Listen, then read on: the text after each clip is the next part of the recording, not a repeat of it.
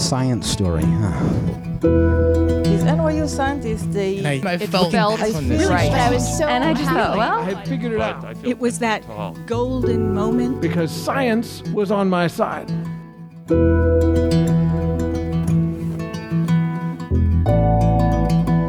Hi, everybody. Welcome to the Story Collider, where we bring you true personal stories about science. I am your host, Erin Barker. This week, we're presenting two scientist origin stories. Our first story is from Kate Marvel. It was recorded in September 2017 at Caveat in New York, New York. The theme that night was New Beginnings. So I had really simple goals when I was a kid. All I ever wanted to be was a genius. And initially, I thought I was going to be a writer. I was going to be a literary genius, and people were going to talk about Shakespeare and Austen and Marvel. But there was one problem with that. I actually have here an actual book of poetry that I wrote when I was a teenager. And I'm going to read you some of it right now. I look through the window at the cold, black rain. It is black like my soul. Black like my heart. Black like my broken heart. Why do you not love me with your heart? Steve.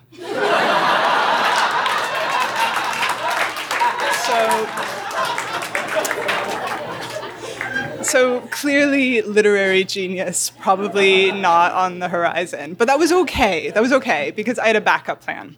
I ran the drama club in high school, and I was totally that kid. I would go full method for Guys and Dolls or whatever. And so my backup plan was I was going to be the greatest actor of my generation. And I had it all worked out. I was going to go to college. I was going to major in drama and then something practical like English. And then 4 years later, I would move to LA and just become a movie star because that's how it works. And my mom, who's generally very supportive, but has a more realistic understanding of the economics of the film industry than I did, was just dead set against this plan and was trying to do everything she could to discourage it. So we would watch TV, and those commercials where some poor woman has to look directly at the camera and talk about her yeast infection. My mom would always be like, see her? She went to drama school. But you know what? I was not deterred. So I went to college and I started going to auditions. And turns out that film and theater are very visual mediums, who knew? And for better or for worse, you are generally competing for roles against people who are the same physical type as you.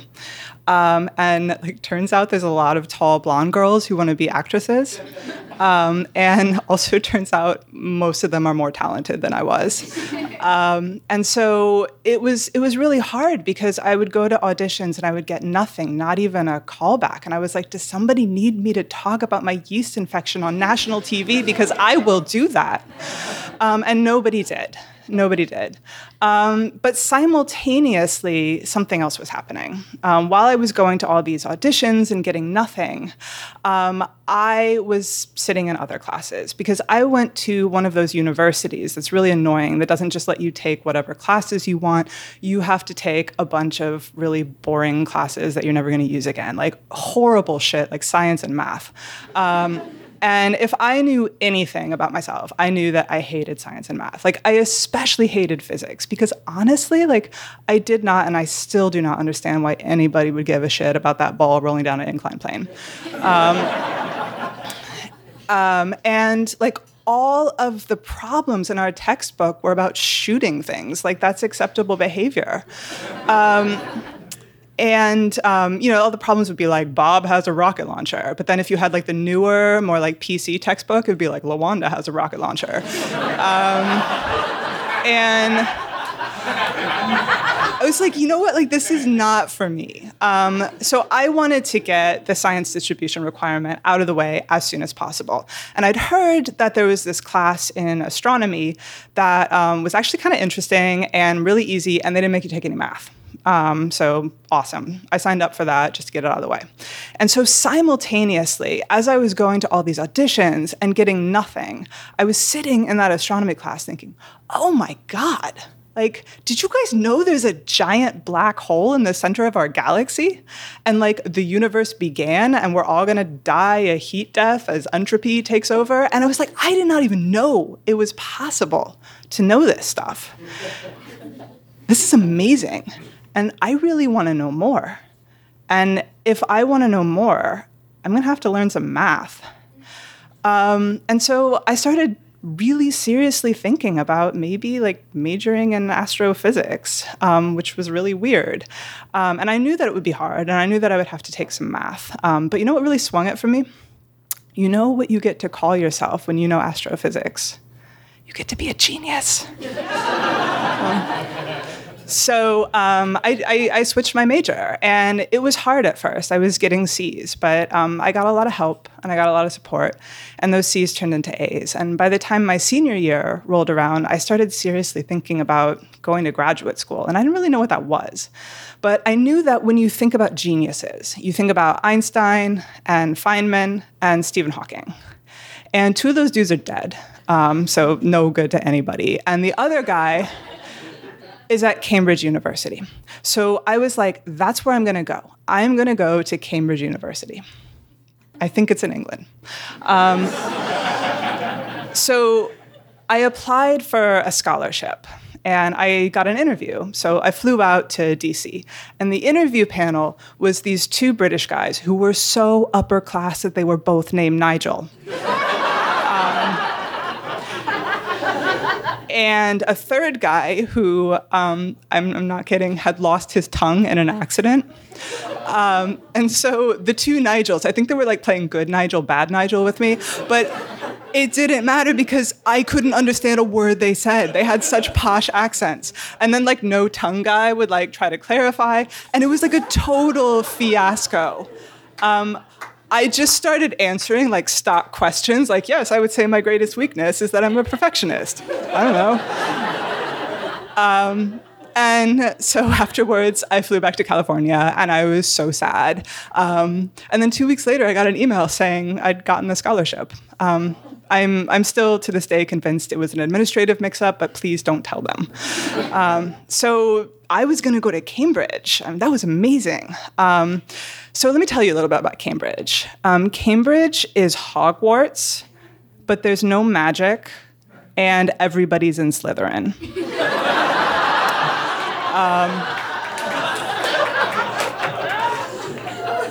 They have all of these requirements that like make no sense, but like some monk came up with them in 1300 and now nobody can change them. They have these dinners that you can go to every single night where you have to wear full academic regalia and you look like a giant bat. When I did my master's there, they announced the results by having a guy put a giant pincushion on his head and climb to the top of a tower, read out the results, and then throw the papers in the crowd. Like, that's normal. They even had secret codes that you could use to ask somebody to pass the port without directly asking them to pass the port because it's England and they can't use their words or something. Seriously, no British novels make any sense if people just use their words. But, you know, like that didn't matter. It didn't matter because I was there to be a genius. So the way that the British academic system works is it's based on this sort of like medieval monk-style guild apprenticeship system where you get matched with a senior professor. And that senior professor is your supervisor, and they're supposed to kind of guide you into the ways of becoming an expert in physics, aka a genius. So I sat down with my advisor, and I was like, I'm so excited to be here. What should I do? And he kind of looked at me and he's like, I think you should do some physics. So I went away and I tried to do some physics. And you guys, turns out that's really hard. I had no idea what I was doing, and I was really struggling. And I would read papers in theoretical cosmology, and I'd be like, I don't know what any of these words mean. And it was hard because I saw the other students, and they seemed to be getting more help and more mentorship than me. And I think a lot of that was because they reminded the professors of themselves when they were younger. And I don't know how much you guys know about like the gender balance in theoretical physics, but like I was not reminding anybody of themselves when they were younger. And on top of that, the faculty, especially the younger faculty, like they didn't want to mentor me. They wanted to do other things with me. And it was just awkward. And I felt sad and I felt scared and I felt out of place. And most of all, I felt like an imposter because this is theoretical physics. We're supposed to be finding the theory of everything. And how are you supposed to understand the theory of everything if you feel like you don't understand anything? So I kind of gave up, and after a year, I went to go find my advisor and ask for help. And he wasn't in his office, and he wasn't anywhere else in the building. And finally, I asked the department secretary, and she was like, oh, that guy? He moved to Canada 6 months ago. So I was in need of another supervisor. And that was a tough proposition. So was I going to go with the guy who referred to all women as Anna? Like that was an acceptable approximation? Probably not. So it turns out that the only guy who was available to supervise me was available because in addition to being a professor of physics, he also had a second job. His job was he was the wine steward of Cambridge University, which meant that it was his job to go to France and buy the investment wines and also the everyday drinking wines. And he took his job very seriously, like very seriously. And he was always in a state of what I will call advanced refreshment. But you know what? He wasn't in Canada. So I worked with him. And I wrote a thesis. If anybody is curious, my PhD thesis is on the probability that a giant bubble of nothing will spontaneously materialize and eat the entire universe. And given 2017, the answer to that question is not soon enough. So I had this thesis, and it was enough to get a PhD. It was enough to pass. But it wasn't very good. And it certainly wasn't a great thesis. It was not enough to be a genius. And you know what? By that time, I was okay with that. Because let me tell you something about studying the entire universe. You look at the entire universe, and honestly, most of it sucks. Like this right here, this planet, is really the only part of the universe that's any good. It's true. I'm sorry, exoplanet scientists. Like, they are boring. There's like no bars. And so I switched my fields again. I became an earth scientist, and now I study climate change. And being a climate scientist, you get called a lot of things, like a lot of things. You should see my email inbox or my Twitter mentions. Actually, my Twitter mentions are fine because I block everybody who doesn't amuse me, so that's fine. But the one thing you don't ever get called is a genius, because we don't really associate climate science with genius. And I don't associate climate science with genius because I know I'm not one. I know that eventually I will come to a problem that I can't solve, and I'm going to go need to talk to somebody who knows what they're talking about, an oceanographer or a biogeochemist or somebody who understands how ice sheets melt. And I'm not a genius, and that's okay, because, guys, the ice sheets are melting, and we don't have time for this shit. And so I'm not. If I had to talk to myself as a 16-year-old, I would say, you know what? You're not a genius. And that's okay, because you have a job. You do work that you find interesting, that you love. Sometimes people listen to what you have to say, like sometimes like people you don't even know. And eventually there will be an invention of a miraculous technology called Facebook. And Facebook will allow you to look up Steve. and you would not have worked out. Thank you.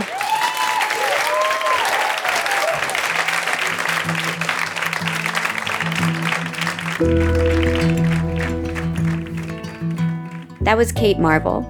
Kate is a scientist at Columbia University and the NASA Goddard Institute of Space Studies. She has advised journalists, artists, and policymakers, written a popular science blog, and given frequent public talks. Her writing has appeared in Nautilus Magazine and On Being. You can check out her main stage TED Talk at TED.com. Our second story today is from Joe Normandin. It was recorded in October 2017 at the Highland Inn Ballroom in Atlanta, Georgia. The theme that night was identity.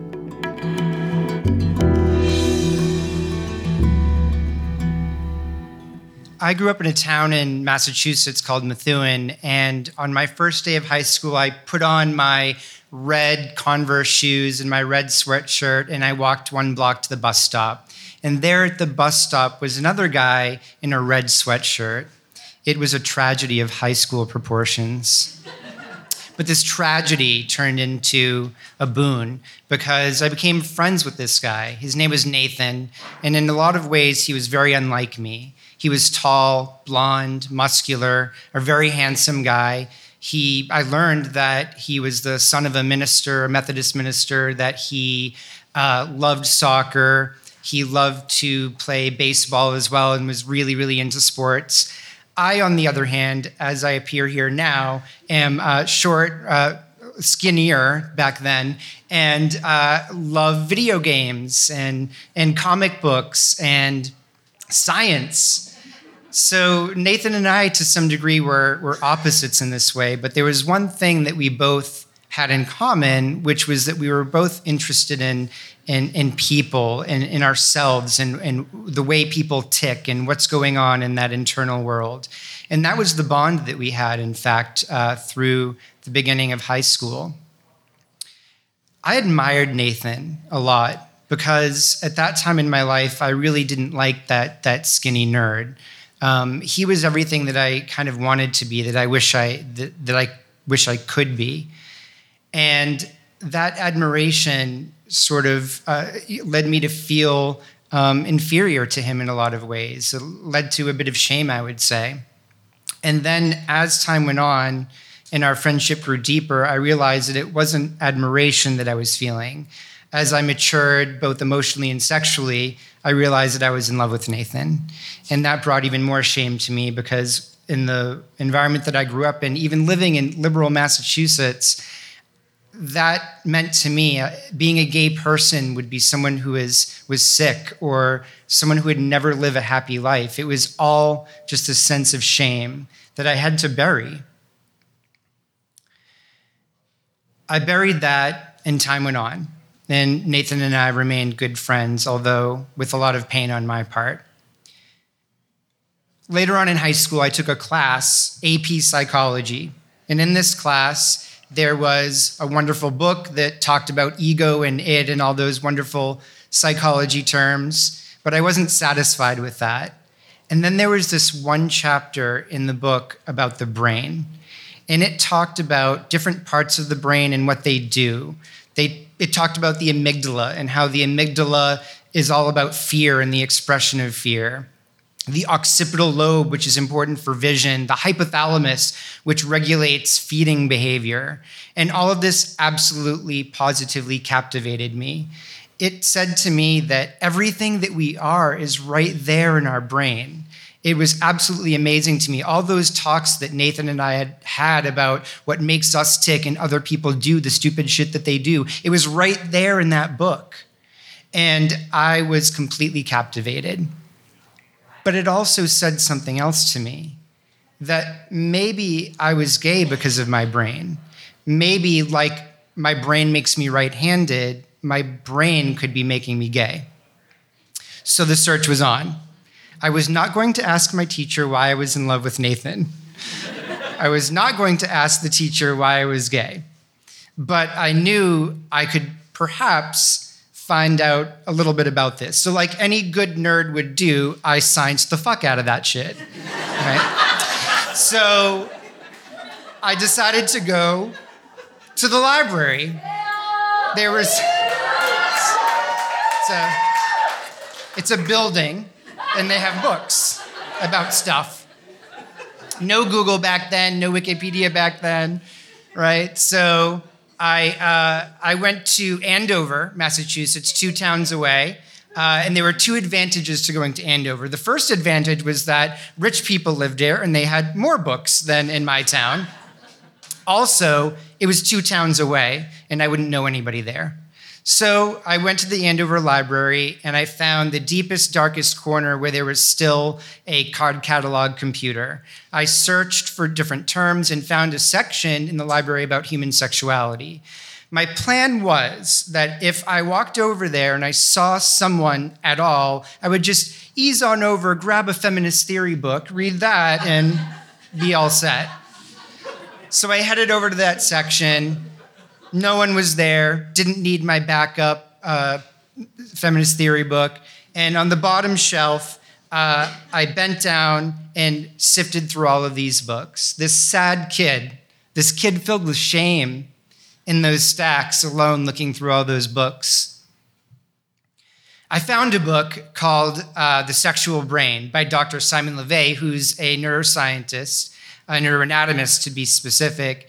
And in this book, I saw some amazing things. I learned that sexual orientation was heritable, meaning it ran in families.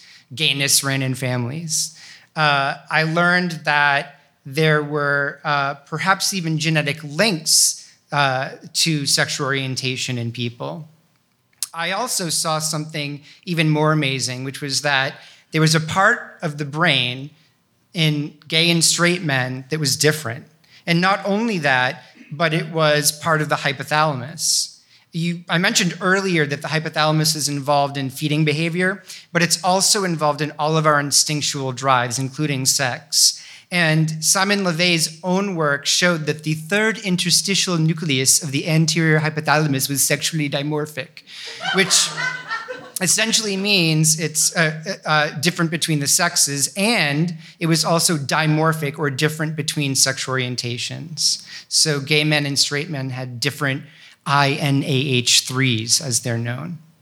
And looking at that, it said to me that maybe I was in fact normal. Maybe I was gay because my brain was different.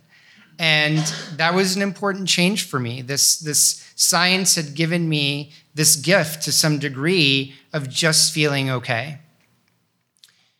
After that, I went home, and I remember very distinctly, as I prepared this story, something that I hadn't thought about in a very long time that's frankly really hard to talk about. I remember taking this long shower, and in the shower, thinking about all of these things that had come to pass in understanding my sexuality in that book that I read at the library. And I remember just crying and crying, feeling like a sense of relief because I was accepting that I was gay. And I remember actually saying out loud, I'm gay, I'm gay, I'm gay, and just crying. It was a very interesting experience.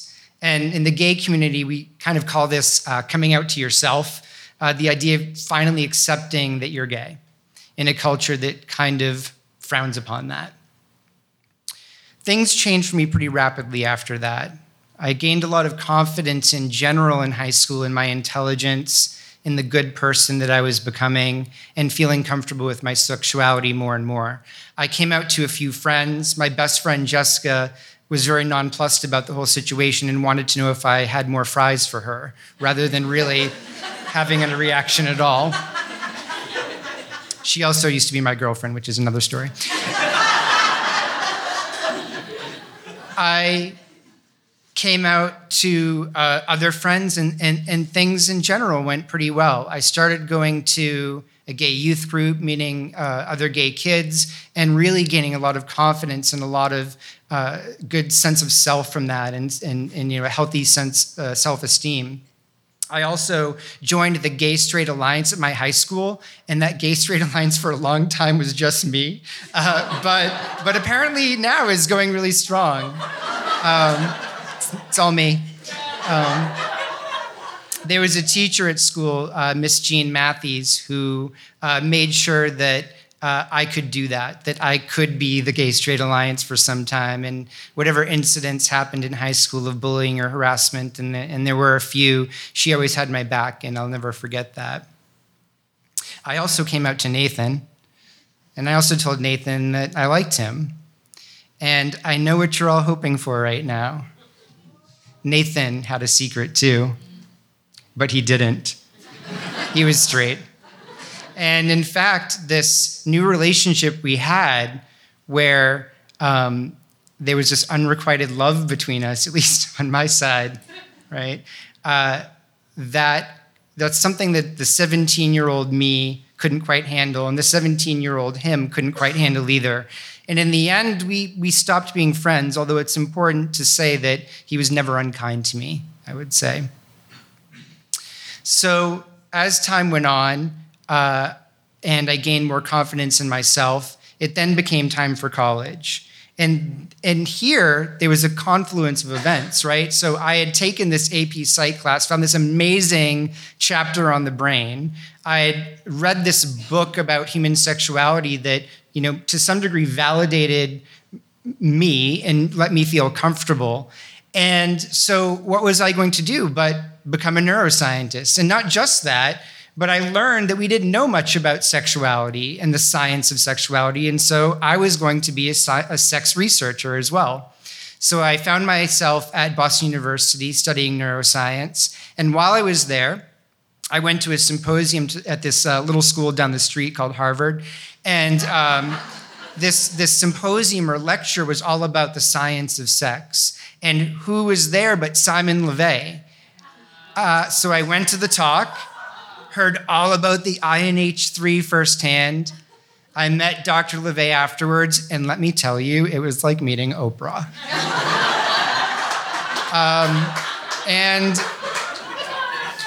And I really enjoyed that time. I also met another professor from BU, Richard Pillard, who is one of the first people to show that sexual orientation was heritable. And since he was at BU, we made a connection. I ended up being his research assistant for a while. I worked in a lab after that studying female sexual behavior in rodents, and that was the late Dr. Mary Erskine's lab. And I got the best of both worlds, human research and animal research, and I was really on my way. And in fact, I continued on that path and eventually earned my PhD in neuroscience. And I went to Georgia State for that, did my PhD, and there, during my dissertation work, I studied the way that the brain controls ejaculation, the way the brain controls vaginocervical contractions. And so I like to tell people that I'm a world expert on ejaculation, right? Which often means I don't get invited back to people's houses. But you might be on Story Collider. And by the way, all of that research was in a rat model, so it's not as fun as it sounds.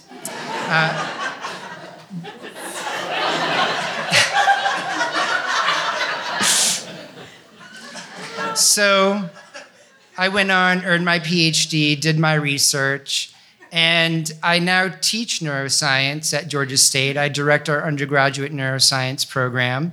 And I think about this experience that I have, and something new strikes me now. And what that is that I don't know if we should need to go 2 towns away to find a book to validate one's existence, right? It strikes me as interesting, this intersection of science and society, right? That science can influence the way we think about ourselves and each other. But importantly, there are many aspects of humanity that don't need to be validated with peer-reviewed research, right? So our political beliefs, our spirituality, all of these things are taken at face value, but gay people have to somehow validate that they were born that way to deserve any modicum of respect. And I find that very, very strange, I would say. So at school, I teach a introductory neuroscience class, and a big theme in that class is the intersection of science and society. And so because I'm so fascinated by the science of sex, we absolutely learn about that. And so I ask my students, are people born gay? But because of this experience that I have and my own perspective on this, there's an important next question to that, which is, does it matter? Thank you.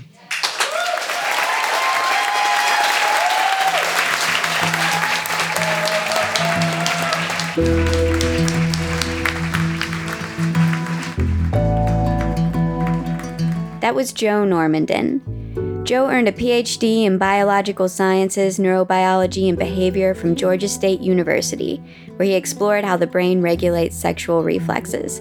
He is now a lecturer and director of undergraduate studies in the Neuroscience Institute at Georgia State. Joe is also an avid gamer and has saved the universe many times. If you're a fan of today's stories, please consider supporting us on patreon.com. If you sign up to donate $10 a month or more, we'll list your name in our show programs across the country, as well as send you a very cool comic book of 4 of our stories. The Story Collider is grateful for the support of the Tiffany & Co. Foundation and of Science Sandbox, a Simons Foundation initiative dedicated to engaging everyone with the process of science.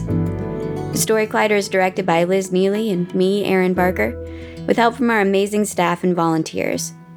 Stories featured in today's podcast were from shows produced by me, Erin Barker, Paula Croxton, Mesa Salida, and Kelly Vinol, with help from Emma Yarbrough. The podcast is produced by Zoe Saunders. The theme music is by Ghost. Special thanks to Caveat and the Highland Inn Ballroom for hosting these shows, and to libraries for being amazing places. Thanks for listening.